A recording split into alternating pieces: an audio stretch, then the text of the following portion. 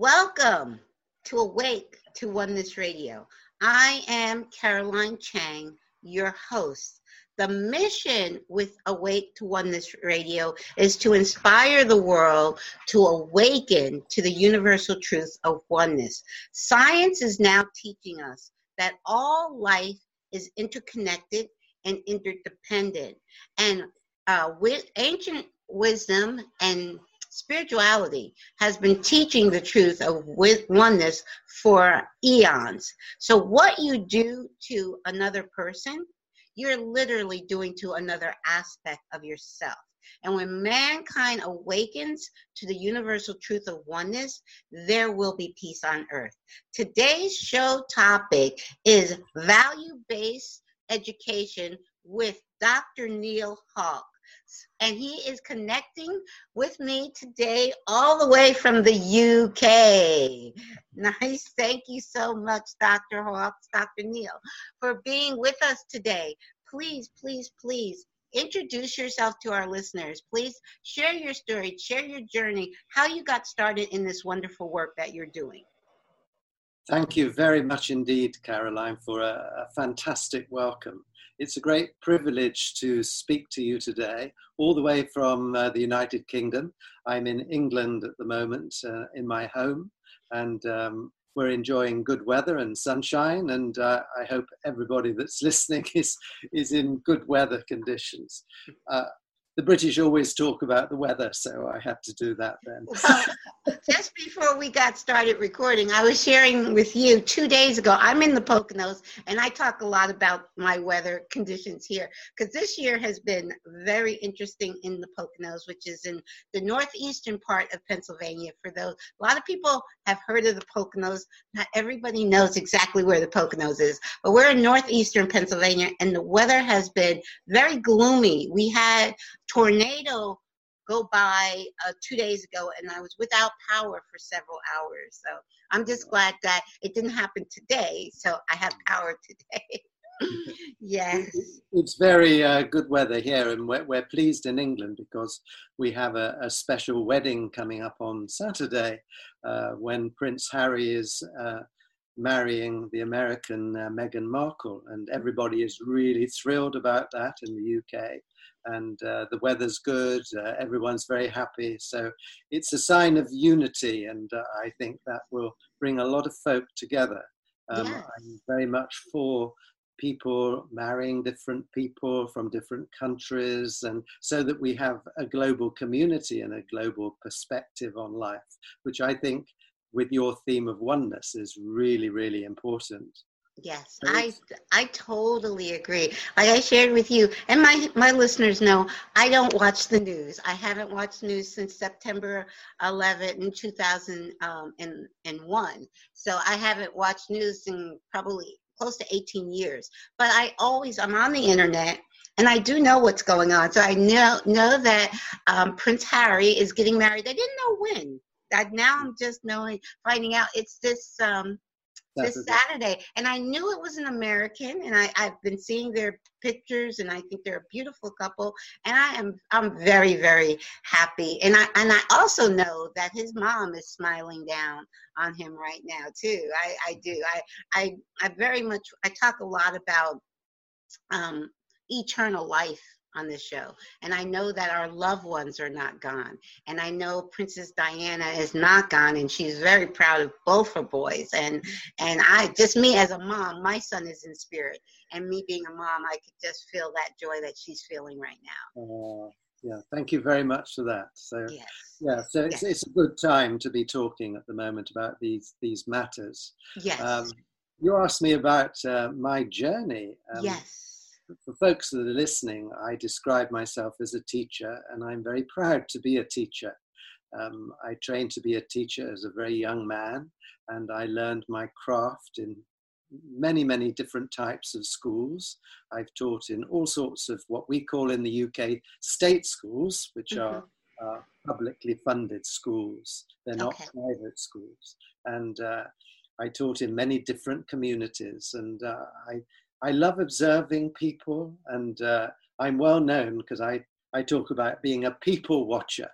I love, it's like talking to you, Caroline. I love being with you and observing and thinking about your story and what's made you who you are.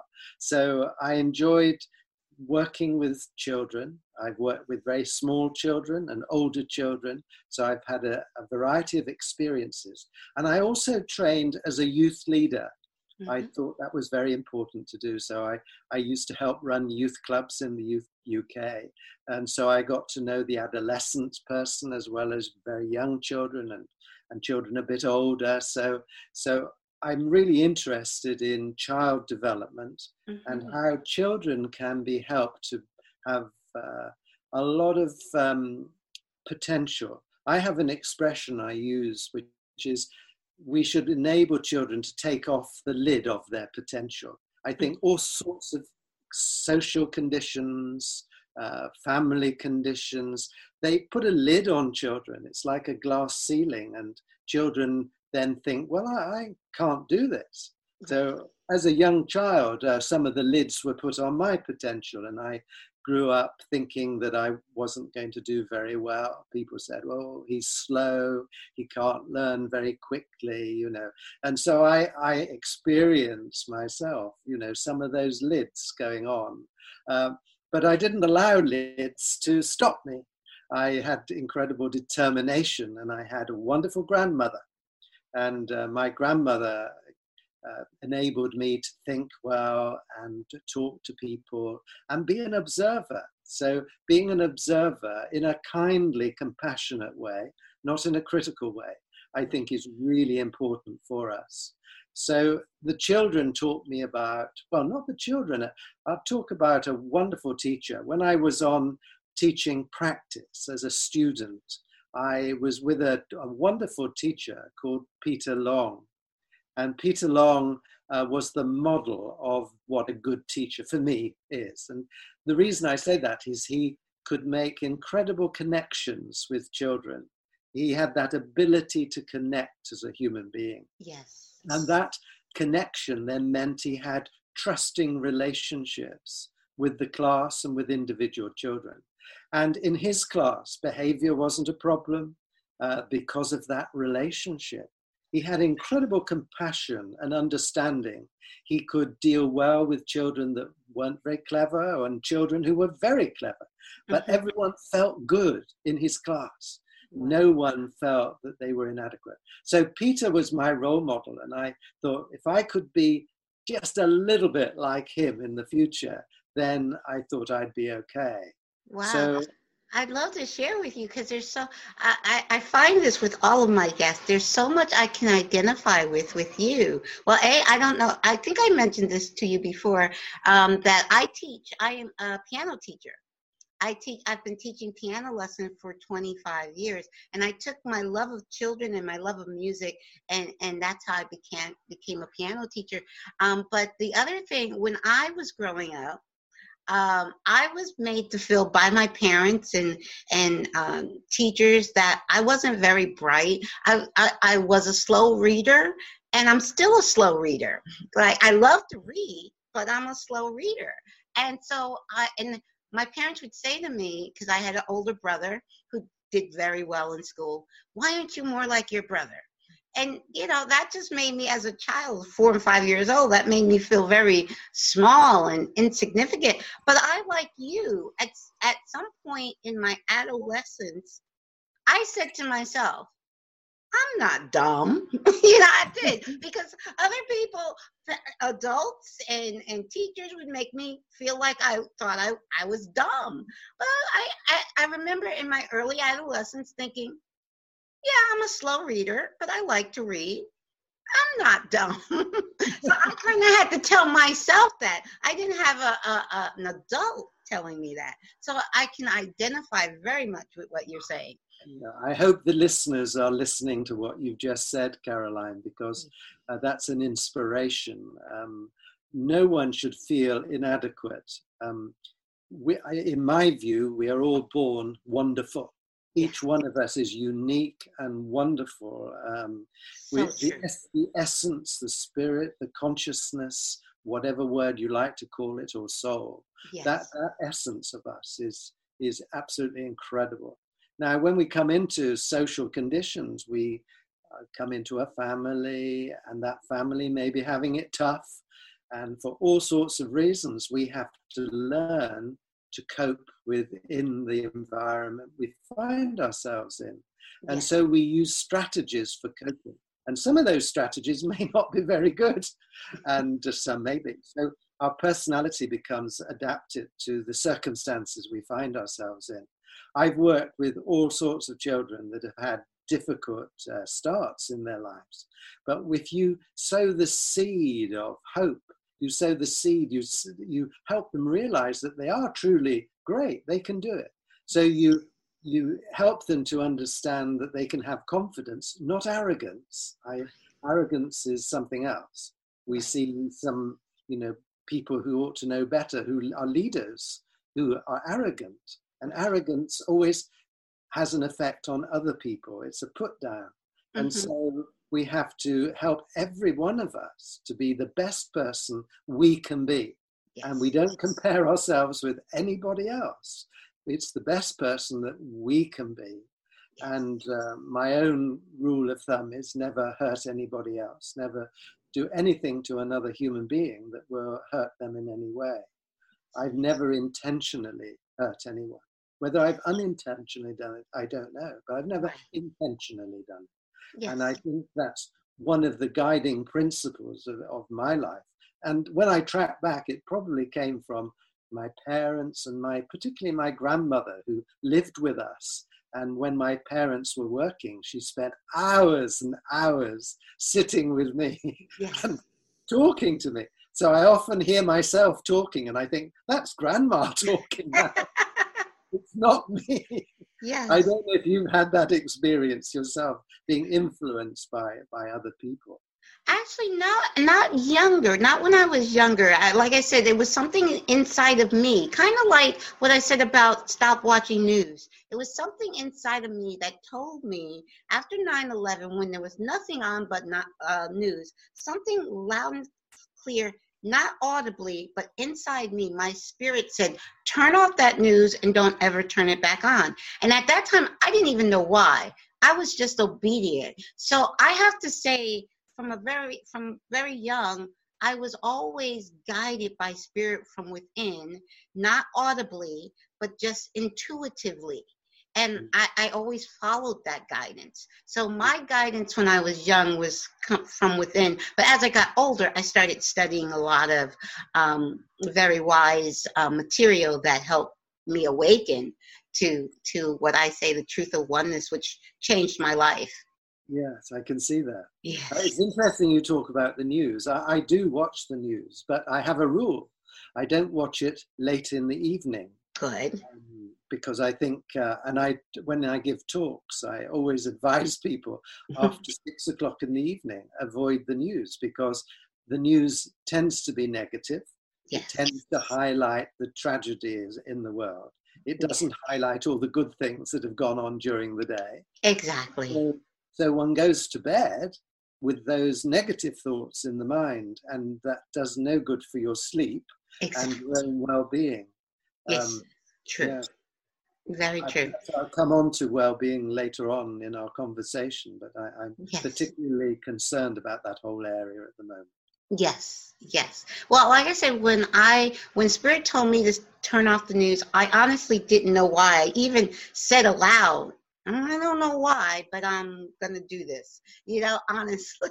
So, but I did come to learn, to understand why. Exactly for what you said. It's the negative vibration of the news media, and it only focuses on, there is just as much good, if not more, going on in the world, but you don't hear that in the news. So that's, yes. Yeah.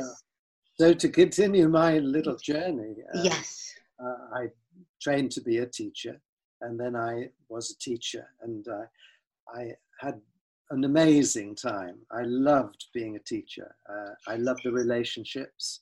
I emphasized relationships with children because, as I said earlier, I believe if you have a really good relationship with children, then they start learning even more effectively. Yes. Because they're confident, they're relaxed, they trust you, and then everything happens. So I really worked very, very hard to become the best teacher that I could be. I'm sure there are better teachers, but the best person I could be. And I had lots of good role models, and some role models that weren't so good. Right. And I learned from those role models. Exactly. Too. You learn, yes. Yes, you learn from both. And it's wonderful because I can tell you found your passion and you followed your passion. Yeah. One of the things I say to my students with music, and they don't have to stick with music if that's not their passion, but I say to them, do what you love and you never have to work a day in your life. Yeah. And so and you found what you love, which is teaching, and that is beautiful. Yes, I totally agree. As I look back now, from my age now, on my career, it hasn't been a job; it's been a vocation. Yes. And I feel very sad, Caroline, when I hear young teachers now tell me that because of the pressures on teaching, which are far greater now than when I started out, that for many people it is stressful. It's not the vocation that it ought to be, because there are all sorts of reasons for that. But everything in life has become more complex. Relationships are more complex. Society is more complex. There's so many variables now. And the expectation on people, whether it's in the health service, the fire service, teaching, is much greater now than ever before, which causes a lot of harm. But when I started out, it was a joy, and then I started to be interested in getting a promotion, not because I wanted power, but I wanted to really enable more and more children to experience the sort of environment, school environments, that I thought were best. And I had lots of people that I went to look at how they ran schools, what they did. How could we really have a really great system that would educationally enable children to be the best they could be, academically, socially, and personally? How could we get all those three things together? Lots of school systems are interested in getting, high grades and things like that. Right. That is only a part of a story, and systems that only look for high grades, the children miss out tremendously in all sorts of other ways. So I started to think of how could we educate children, what I call holistically. That is the whole person. Yes. When we're made up with so many different aspects of ourselves, emotions, we've got a spirit within us that drives us, we've got an intellect, there's so many aspects of us. We've got intelligence. You talked earlier about your own experience when you knew you weren't dumb. Yes. Of course you're not dumb. You've got incredible interpersonal and intrapersonal intelligence. Yes. But years ago, they didn't know about those aspects of intelligence.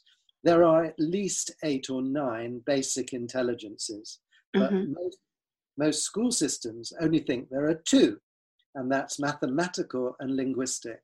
And if you're not good in those subjects, you're told you're dumb, whereas you're not at all. And sometimes you need a little bit of extra practice, confidence, and you'll make it. But look at speaking to you now. This is the second time we've spoken. Yes. We had another occasion. Your range of intelligence is incredible. So don't let anyone say that you're not intelligent. And I hope all the listeners and viewers will say, well, what can I celebrate in me? Yes. What is it? Am I artistic? Am I musical? Am I good with people? Am I a good listener? Yes. What is it that I can celebrate about me? And I've always found with everybody, they've got something. But some people have allowed themselves to be pushed down, and they then buy into, I'm not any good. And if anybody's out there listening, please may I just say to you, you're wonderful, and just remember you are. You're a unique human being. There's nobody like you on this planet. And celebrate that and enjoy that, and don't compare yourself with anybody else. Exactly. I say that rings so true. We are all unique, divine aspects of God, and we're all like I like to say we're like different shaped puzzle pieces that all fit together to make the whole. But yes, that uniqueness that is us is why we came here to express that, and we're all perfect. Yeah, exactly the way we are. So I love that. Yes, please. And I love how you said. I love you said holistic education. I love that, because when I think of holistic, I think of mind, body, and spirit, the whole person. Yes. Yes. So I traveled on, and I got positions in the UK system. I was what's known as a head teacher here, in many countries a principal. In the British system, a principal is quite independent, so I was allowed to develop my thinking and to implement ideas and to see what happened. And I was really lucky because I had colleagues working with me who really enjoyed the sort of schools we were developing. I then went on to be a really quite senior person in the education system. And then I had one of those epiphany moments. I was talking to a large group of teachers about what makes good educational practice, what is good teaching, really. And I was talking, and then suddenly I noticed somebody sitting at the back of the room. And the person at the back of the room was sitting with her arms folded, and she was not looking very happy. Now, at that moment, I put myself in her position, and I thought, what is she saying now? And what I thought in my mind, I said, well, what she's saying is, if he really believes in what he's talking about, he'd actually do it, not just talk to us about it. And so I thought, Neil, you've now got to do something. So what happened to me then? I went to my bosses and I said, I'm resigning. They said, you've got a good job, Neil. Why do you want to resign? And I said, well, I've had this moment where I believe now I've got to return to be a principal, head teacher of a school, and see if actually the ideas that I was forming so strongly, and I was being influenced by all sorts of people and ideas, and I thought, I've got to be a principal head teacher again. So that took me to a school in Oxford in the United Kingdom. And I then was appointed, and I then started this incredible 7 years of my story, whereby I worked with a community. Now, in the English system, schools tend to be neighborhood schools. Yes. They are not, so we don't have lots of children being bused miles and miles to integrate the community. They tend to be locality schools. So this was a locality with lots and lots of different sorts of people. So it was a mixture of exciting people from all sorts of ways of living. So it wasn't one group of people, it was a lot. And so this was a wonderful, wonderful fertile field, really, to nourish and grow children. But we worked, I emphasize, we worked with the community. It wasn't teachers doing things to the community. So I involved everyone as much as I could. And we started to get well known. And someone, a writer, found out about us and came to write about our story. And the story was called A Quiet Revolution. Wow, that's beautiful. Yeah, it's a revolution of the heart, not of the gun. Yes. So that's what it meant. And she wanted to see what was going on in the school.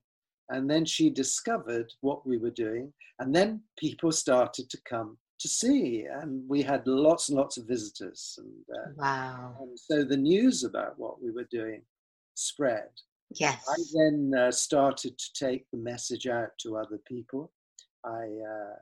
I left that school in the end in the safe hands of other people, and then took the methodology and philosophy to the whole of a part of the UK. And Yes. then I've been now working for the last 15 years, I suppose. Yes. 10 to 15 years I've been taking this ideology, thinking, not only in the UK, but throughout the world. So Yes. I've been very privileged to work with lots and lots of educators throughout the world who want to do things differently, who Yes. see the sense of challenging the present system, which doesn't seem to really benefit. I challenge politicians in a very friendly, polite way, but I challenge them. Often politicians interfere with school systems from the best of motives, but they don't understand about child development and what's best for children. So I tried in my own way to help them see how best we can help children learn in the 21st century. Yes. 3 weeks ago, I gave a TEDx talk. Are you aware of TEDx? Oh, yes. I love TEDx. Yeah. So I have to look. And I had 16 minutes to explain the philosophy, and that will come out live in about 3 weeks' time now. Oh, okay. I was about to go look for it right now. I will love it, because when it comes out, I will link it with this show. Yes. Yes, I will. So please, can you go into a little detail of the philosophy of the value-based education for our listeners? Yes, certainly. The philosophy is now called values-based education. Sometimes I feel the word values can switch off people because it can be misunderstood. No title actually does justice to what I'm talking about. Sometimes I prefer to talk about good educational practices and how you deliver those good educational practices within school contexts. But this title term we've developed. And why? Why values? Why values? Talking to you this afternoon. Well, it's afternoon for me. It's not for you. No, it's still afternoon here. It's afternoon. You're late. I'm early afternoon. You're late. That's right. I'm late. Yeah. I've lost where I was now. Okay, that happens to me all the time. You were going to tell us about the value-based education. Yes. Why values? Yes, I know exactly why I was. Okay. It was you I was meaning, because you portray values. Everybody does. Every teacher who stands up in front of children gives over their values. You can sense the values that someone has. A value is a principle that guides your thinking and behavior. That's what a value is. They are things like respect, happiness, responsibility, integrity, equality, justice. All these words are value words. And all of us on this planet grow up and we portray the value system that we grow up in. Yes. So if we believe that being dishonest is the way of our lives, then we take on what's known as a limiting value. Limiting values are the ones like envy, jealousy, corruption, materialism even. They are things that hold human beings back. And what we said at the school is there a way we can nurture these positive values in children? Yes. What I was seeing early on in my career were children coming to school without a vocabulary of values. That means they didn't understand what a word like respect meant. They had a notional idea, but they didn't really understand. And if they don't understand, then their behavior is selfish, it's not respectful. So we thought, without being moralistic, Yes. could we, as I say, nurture, allow the children to experience living these positive values so that they could see the effect it would have on their lives. Yes. They would see that suddenly they would be better in their relationships with people. They would be more tolerant, more respectful. Things would start to happen for them in a very positive way. So in the school, we wanted to see if what I've just said, does it work? You know, it sounds all very nice. Some of your listeners will be saying, oh yes, that's idealism. It doesn't work. The world isn't like that. You know, come on now. So I wanted to see if it does work. So we worked with the children, and I can tell you it does work. Yes. Brilliantly. It works if one thing happens, Caroline, and that is your whole school community is behind it, and the teachers all agree to model the school's values. If only a few of them model it and some don't, then it doesn't work. It works when all the teachers are good role models for the values that the school community, the parents, everybody involved with the school, right. They are the ones who choose these values. They say, these are we want our children to have these dispositions, these gifts. We want our children to have these gifts so that they can use them in their life. So we all then started saying, okay, now it's very difficult to be a role model. Mm-hmm. People listening, if I could see you, I would say to you all, put up your hand if you're the perfect human being.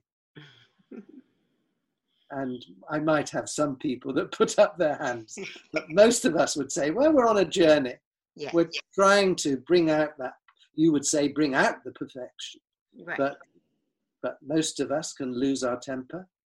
Most of us can, for a moment, out of awareness, be rude and whatever. Mm-hmm. In human behavior, I told you earlier that I'm a people watcher. What I've noticed with most of us, myself included, is that much of our behavior is outside of our awareness. It's habitual. We do things out of habit. We don't mean to be disrespectful, but there's something in us that makes us that.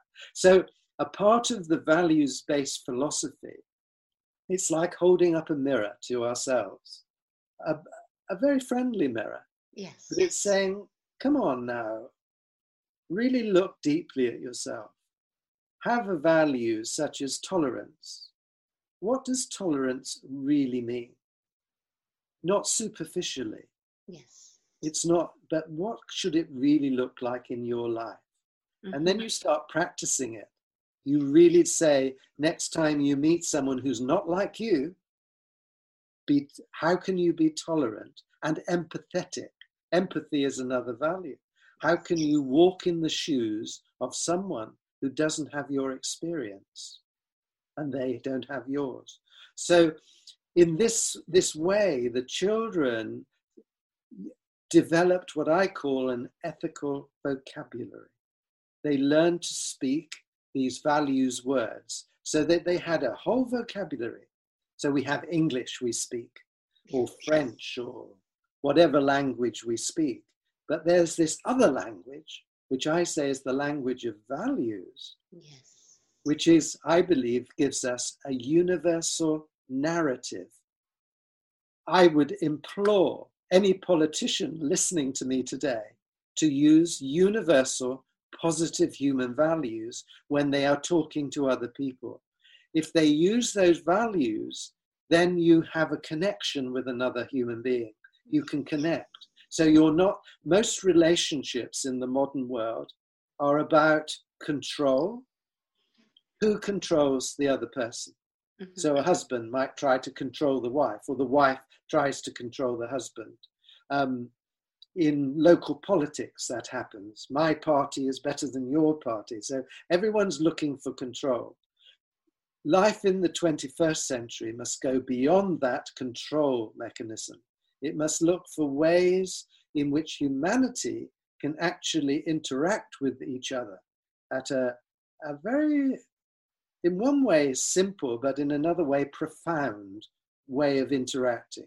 And I think the values words give a narrative, a way of speaking, a way of communicating that allows human beings actually to say, yeah, I can get on with you.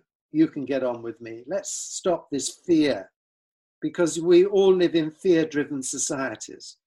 Can I diverse about, and just talk about fear-driven societies?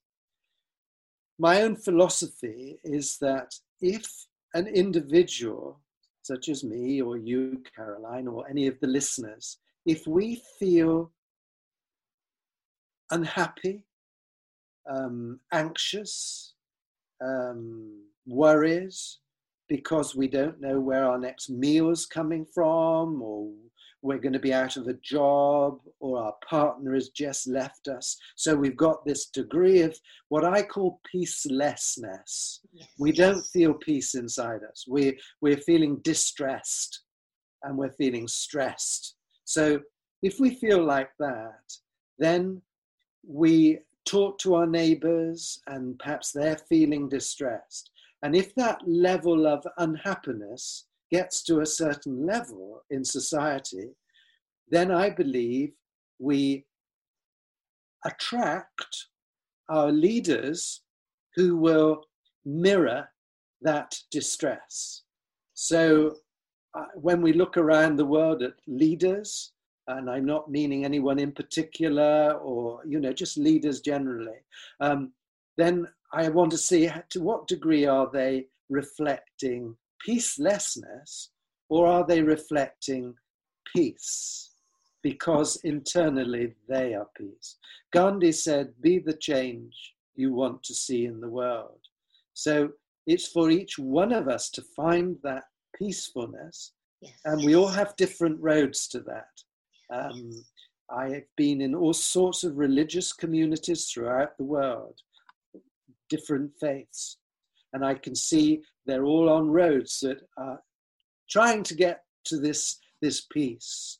And so we have a chance to do that. And values-based education is when you base everything that you do in the school on a set of positive values.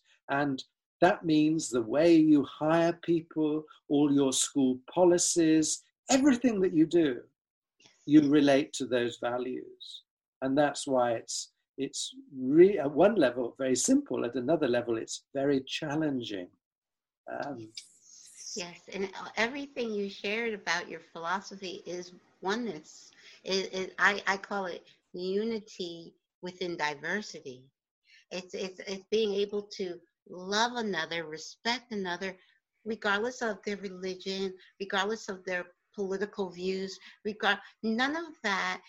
You don't have to. You can respect and love a person without being in agreement. Just you have to respect them is just to honor them as a person, as another human being who has the right to have their own opinion and their own beliefs.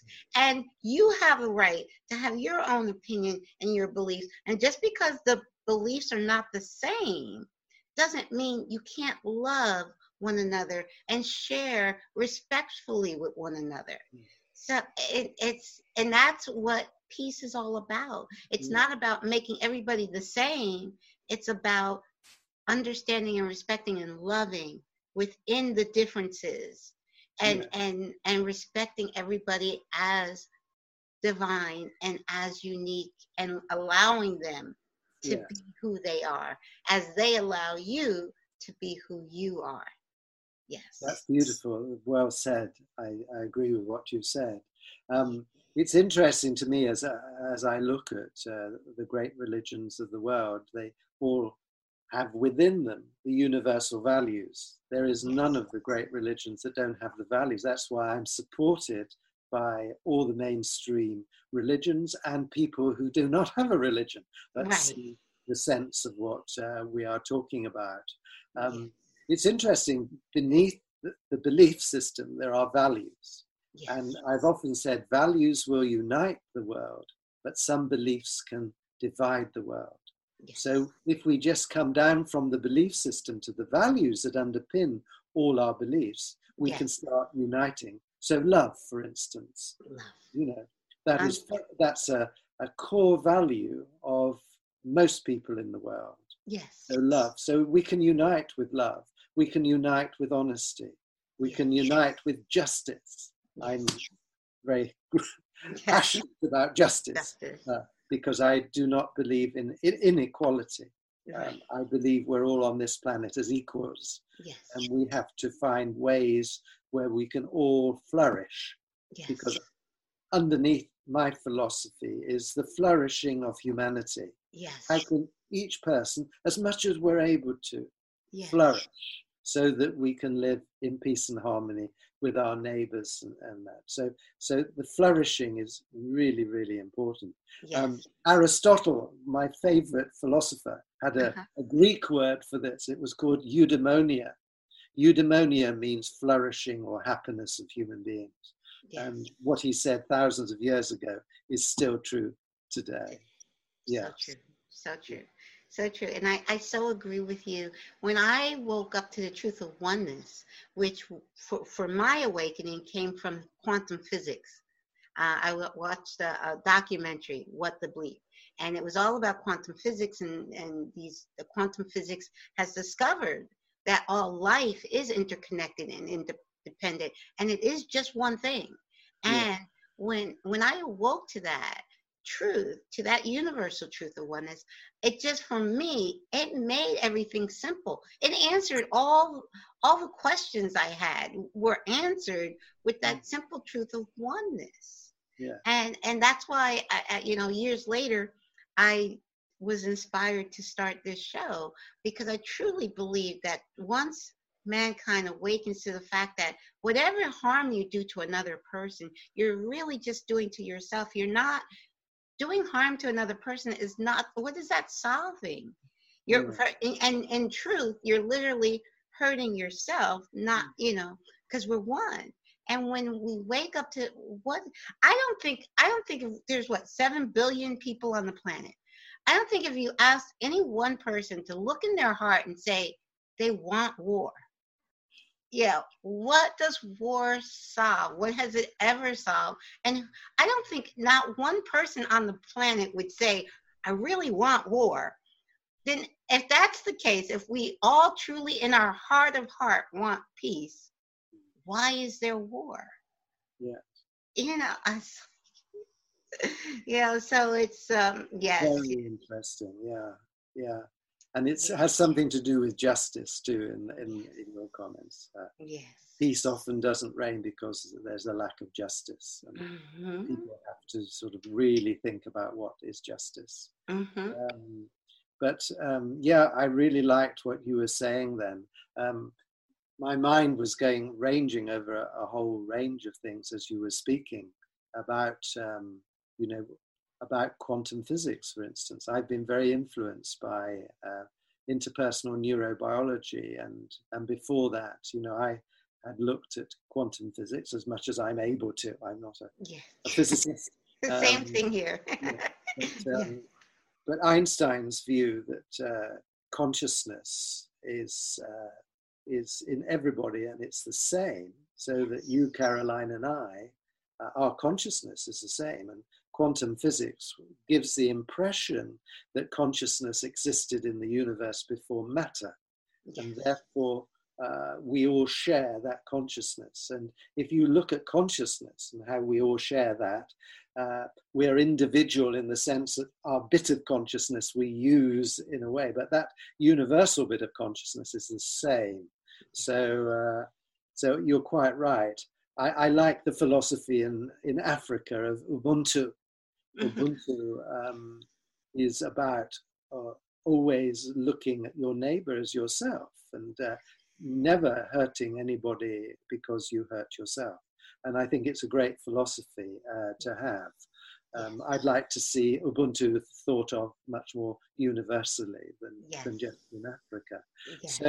So yes, coming back to values-based education, would it be helpful if I talk about a little bit, anyway, not a lot, but a little bit about the 7 pillars Please. that underpin values-based education?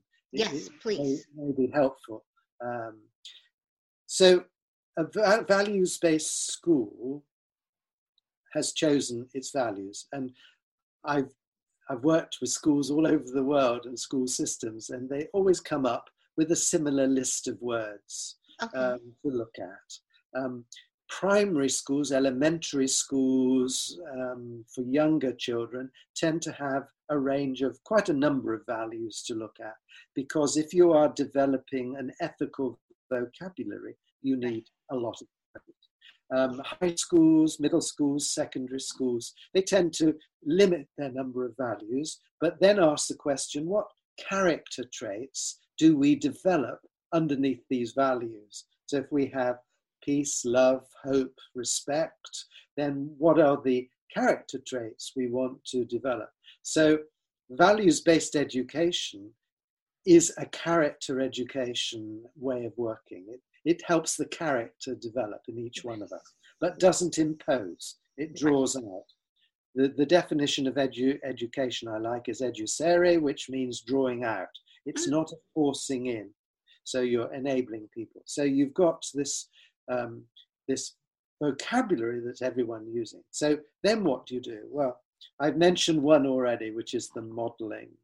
Everybody's got to buy into that. So staff, and this could work, it's not just schools. We're now having experience in industry and businesses that base their work on values.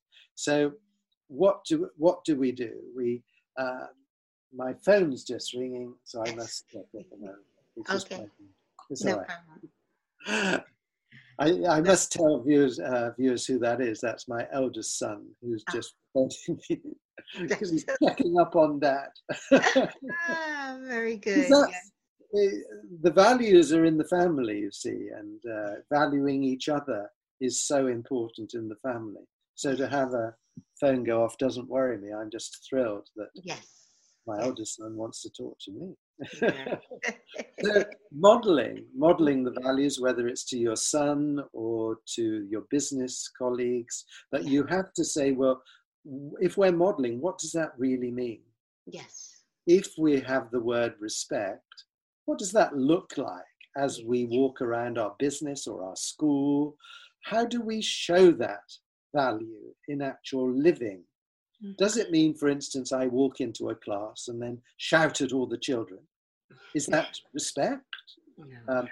If I'm with the children, do I use sarcasm or put downs? Or, is that respect? So the staff have to talk about, well, how do I behave with other human beings? And you can see, Caroline, how that can then start to be challenging. Yes. Because if we've always, been aloof and used put downs and sarcasm and shouted at people, then it's very difficult to say, well, I've got to stop this now. Right. And there's something that's subconscious. You were saying before how you're a people watcher. And you notice how people do things habitually, which stems from their subconscious. So it is something that a person would have to go within. It's like, well, why do I put a person down? Why do I shout so much? It's something that go within to uncover all those subconscious habitual behaviors. Yeah. Also, if you have some good friends, people that you can talk with, who you respect, you can start asking them, well, how am I? What am I? Because we all have a vision of ourselves, but sometimes that vision isn't accurate. Yes. We think, I might think I'm a nice guy, but am I? I need to ask people, am I really who I think I am? Right. So, and that process must be very a curious process rather than a judgmental one. Yes. This values-based education isn't about judging people or making people be something that they're not. It's about nurturing qualities. It's about drawing out and enabling people in a safe environment in order to explore themselves. I've loved exploring myself over my lifetime, and there's still a lot to learn. And I know young children love it too. Yes. Sometimes it gets blocked as we get older, and we feel we have to hide and we can't be our true selves. I'm all for people being who they really are. You know, whatever you are, you know, celebrate that. Not feel you have to hide that. So, you know, I'm all for coming out, whatever that means to whoever it means. Yes. You know, it's very important to be yourself so and true. not be anything else. So this whole modeling thing is challenging. But it's very rewarding. Yes. Because if people are compassionate to each other, they can help each other to, and you know, a lot of humor too, Caroline. Yes. Yes. Sometimes all this stuff sounds very sort of serious, but it shouldn't be. You know, it can be fun and lighthearted, and let's laugh at ourselves. I'm quite good at laughing at myself. Yes. Well, I find that when people start actually coming out, when I say coming out, just living their life, living their true self, suppressing who you are is very, very unhappy. It's an unhappy life. And when you start to actually live your life to who you truly are, you start to just laugh out loud for no reason, because you're living life. You're doing what your soul, we are, for me, from my perspective, we are not a body. We have a body while we're here, but we are a divine spirit who came here to have an experience. And we came to live life to the fullest. And so our soul, when we're suppressing who we are, our soul is, you can't be happy if you're hiding and not living life for who you truly are. And who you are is unique. You're uniquely you, and you should be uniquely you, and just live life to the fullest. And that's when you find happiness in every now moment, when you're living life to the fullest that way. And that brings us really neatly on to the next pillar of values-based education, which is, it's a term that my wife Jane and I have thought about. Jane works with me a lot when we're giving presentations. She's a great thinker. She's helped me enormously.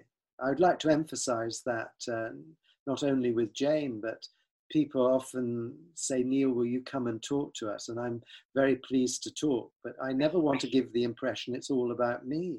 I've just been supported by so many wonderful people, and it's a lot of the ideas I put forward come from other people.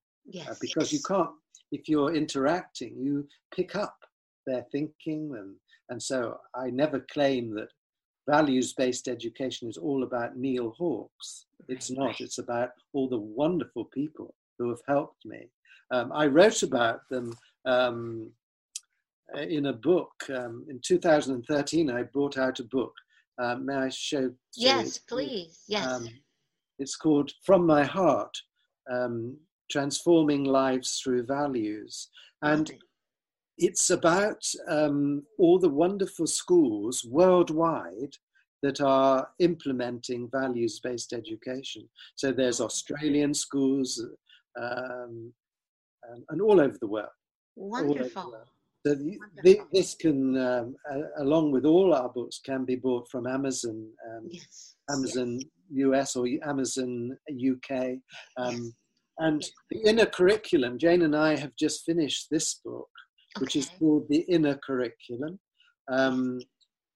What is an inner curriculum? The inner curriculum is the internal world of our thoughts, feelings, emotions, sensations.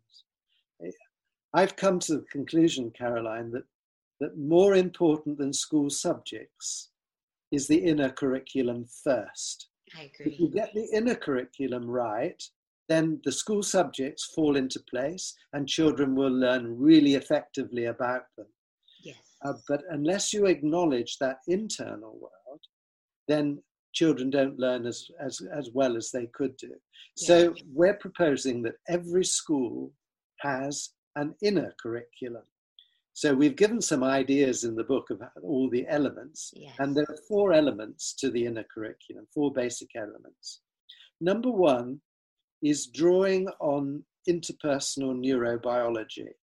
That's the work of great people like Dan Siegel, Louis Cossolino, who lives not far from you. He lives in Boston. Okay. Those 2 guys are probably the top neuroscientists at the moment.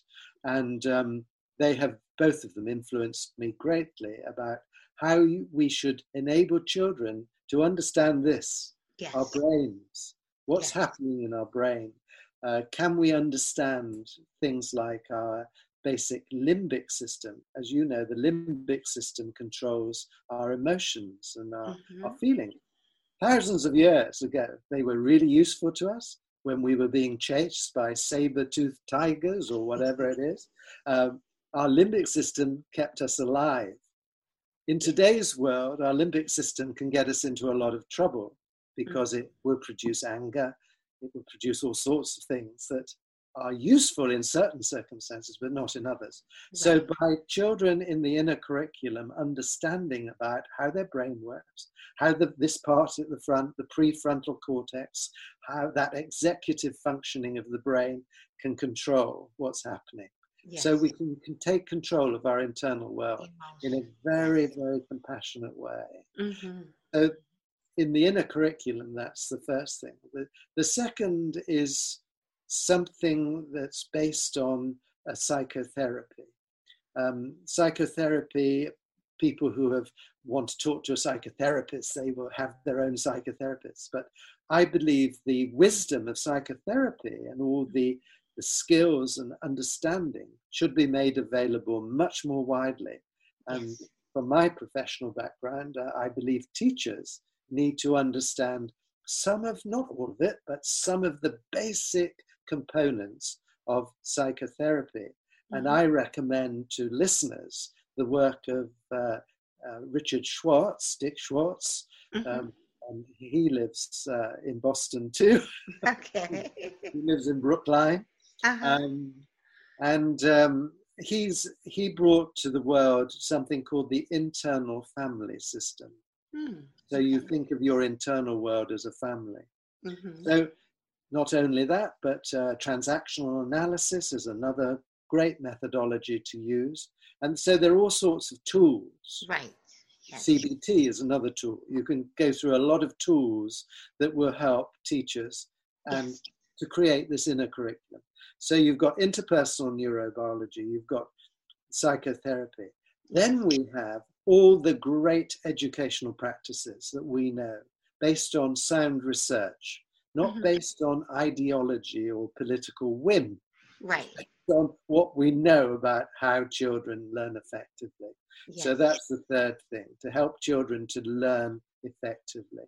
And lastly, and this will resonate, I think, with you, Caroline, is the wisdom of humanity. What have we learned over 5,000 years about human beings?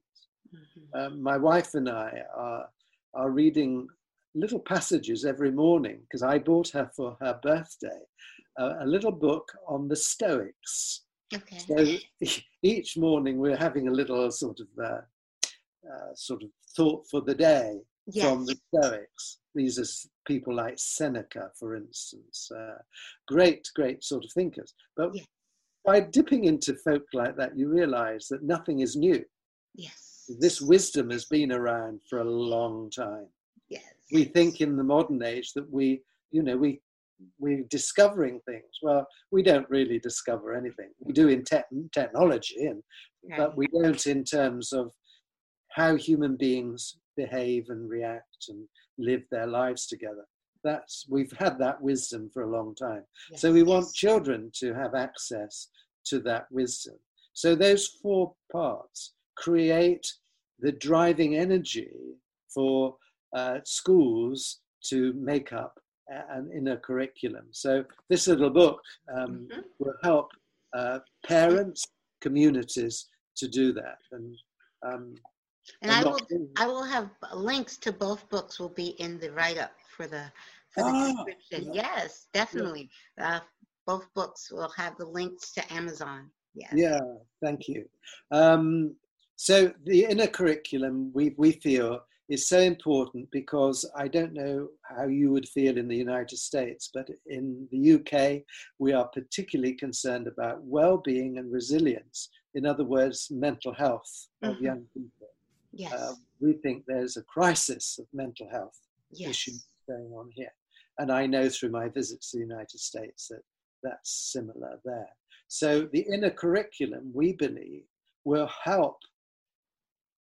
It won't be the answer, but it will help schools to think, well, how should we help children to be at peace with themselves? How can we make them really effective learners? How can we help them to be really proficient in their interpersonal relationships? So that book will help them. So the inner curriculum's number 2. Linked to the inner curriculum is something I've been talking about for many years that has now suddenly become worldwide so well known. It's now known as mindfulness. Oh, okay. I have to say, I loved when I saw Newsweek edition of mine, and it had mindfulness, and it had a lady, meditating, in a yoga position, meditating, and I was like, mindfulness, yes, it has become, that word has become mainstream, which is great. Yeah. Yes. When I started talking about it, I called it reflection. Reflect. I thought that was a neutral word that when I started talking about it, I didn't want parents to think we were wanting children to be Buddhists or whatever. Right. Because some of them may not have wanted that. So right. We called it reflection.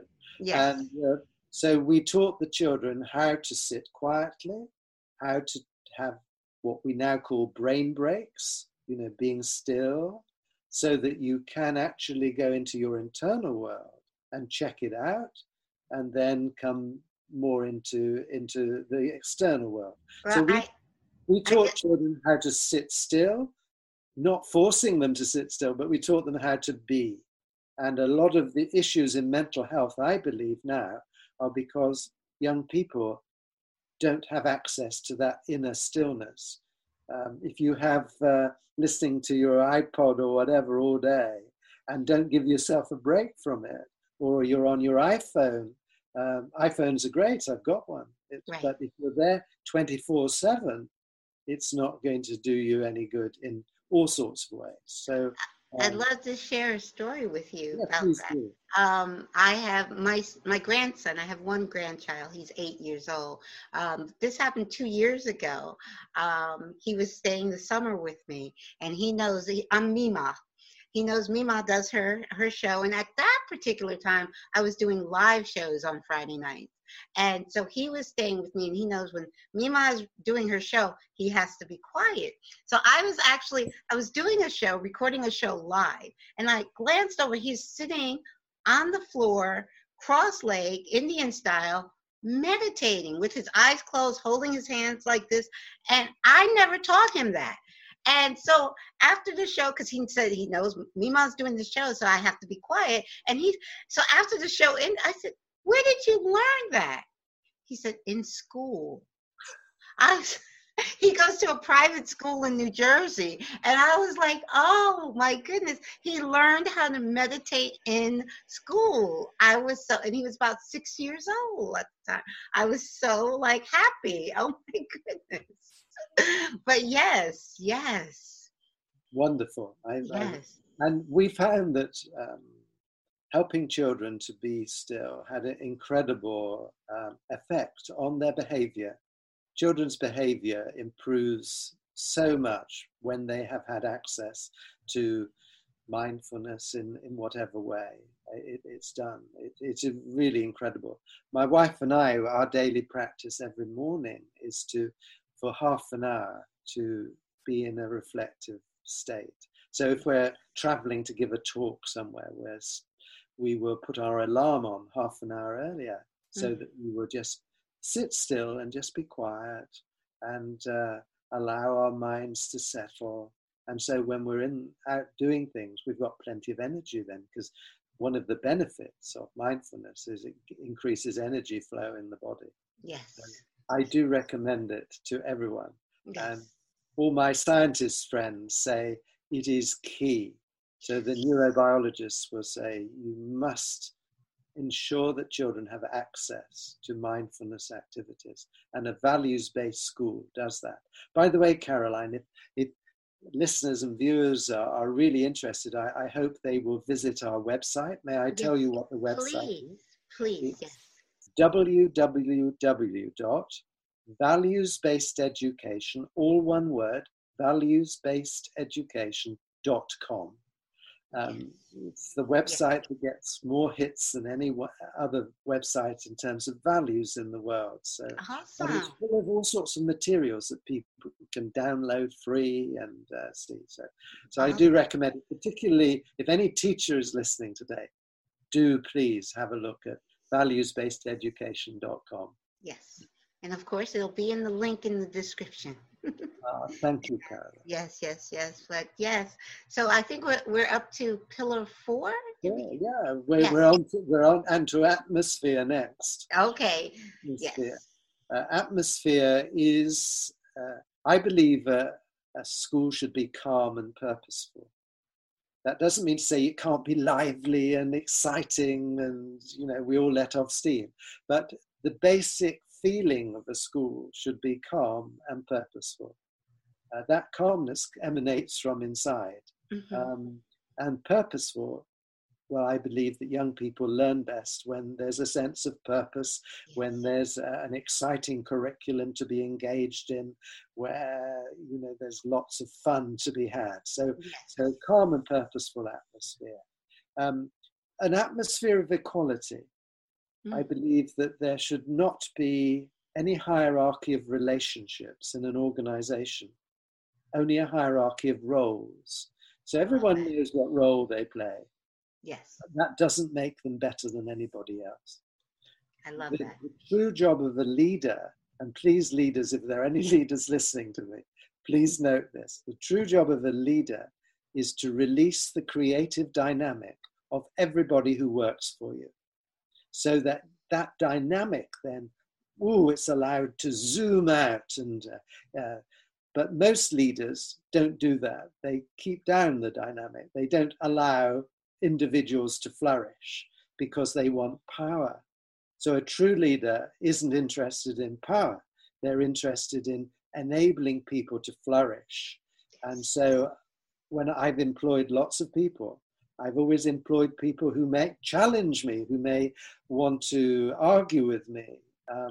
But I've always wanted people who have that intelligence, in the true sense of intelligence, who can add to an organization. I've never wanted to appoint people who will do what I want them to do.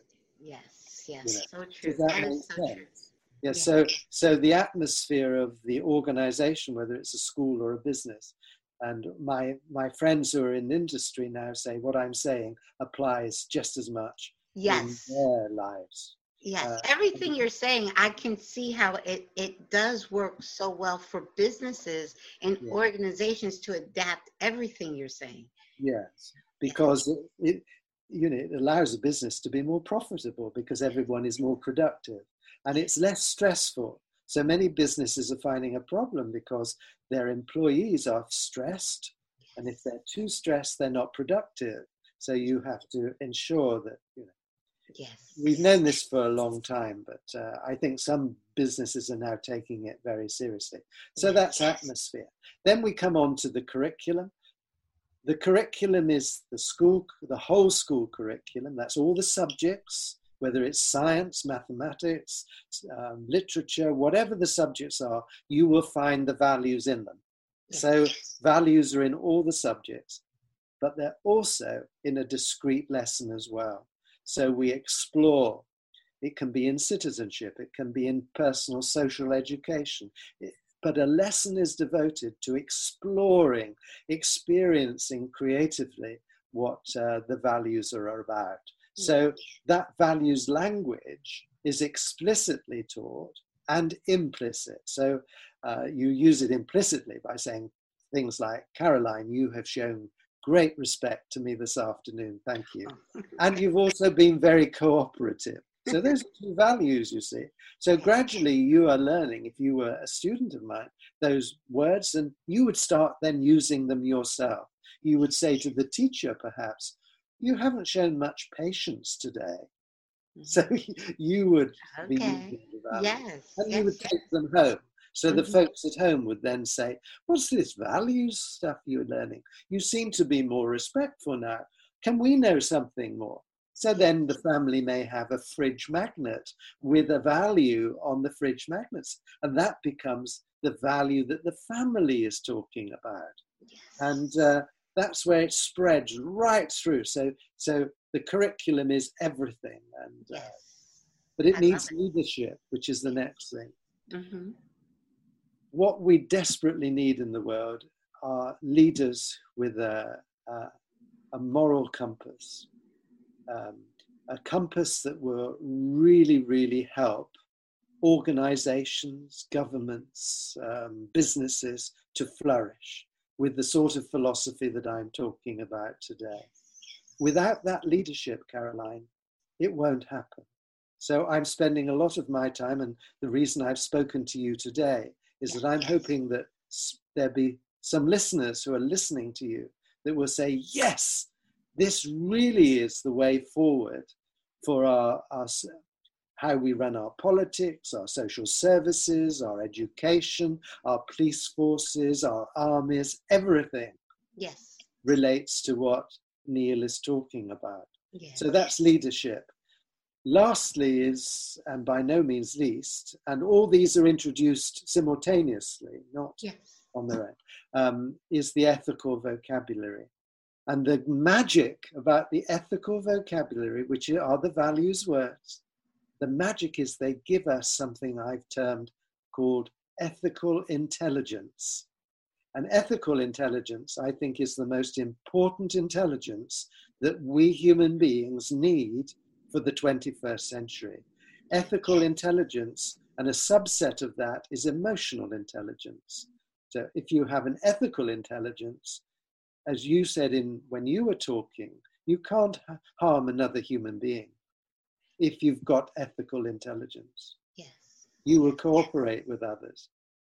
That does not mean that you won't stand up for justice. Sometimes you have to say, no, this is wrong. Values-based education is not something that sits back and allows atrocities to happen.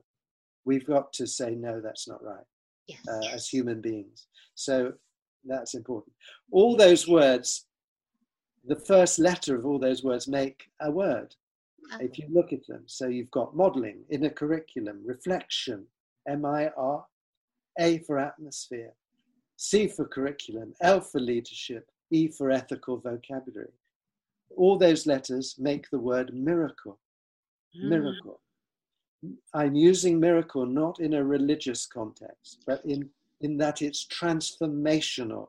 It just does something really incredibly magical if you use those 7 elements in your organization. Yes. And that's the basis of values-based education, which I think could help humanity to be sustainable, not just for the 21st century, for the 22nd.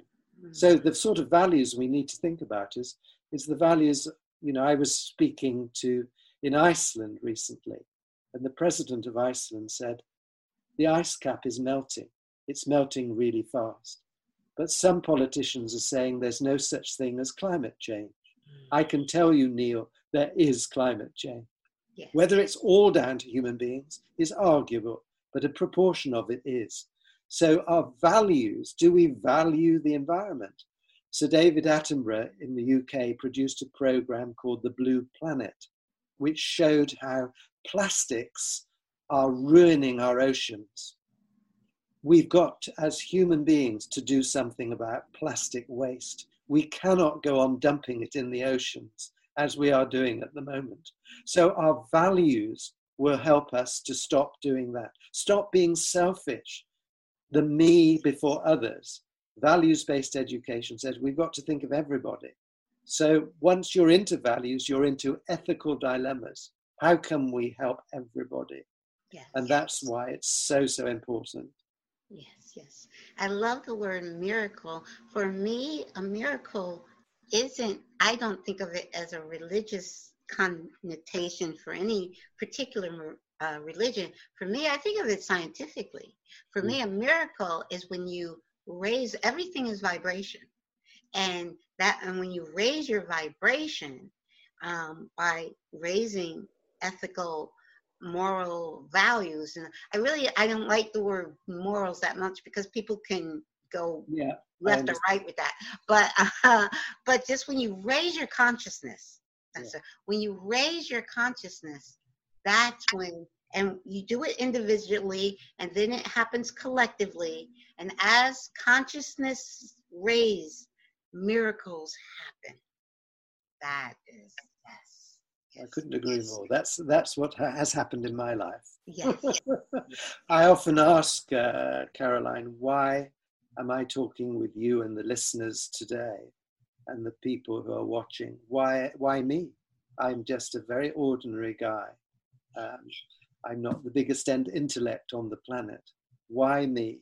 And I just think I just act as a sort of mouthpiece, and people have just encouraged me to speak out. Yes. And so I am speaking out on behalf of every ordinary person just like me, because we need to speak out.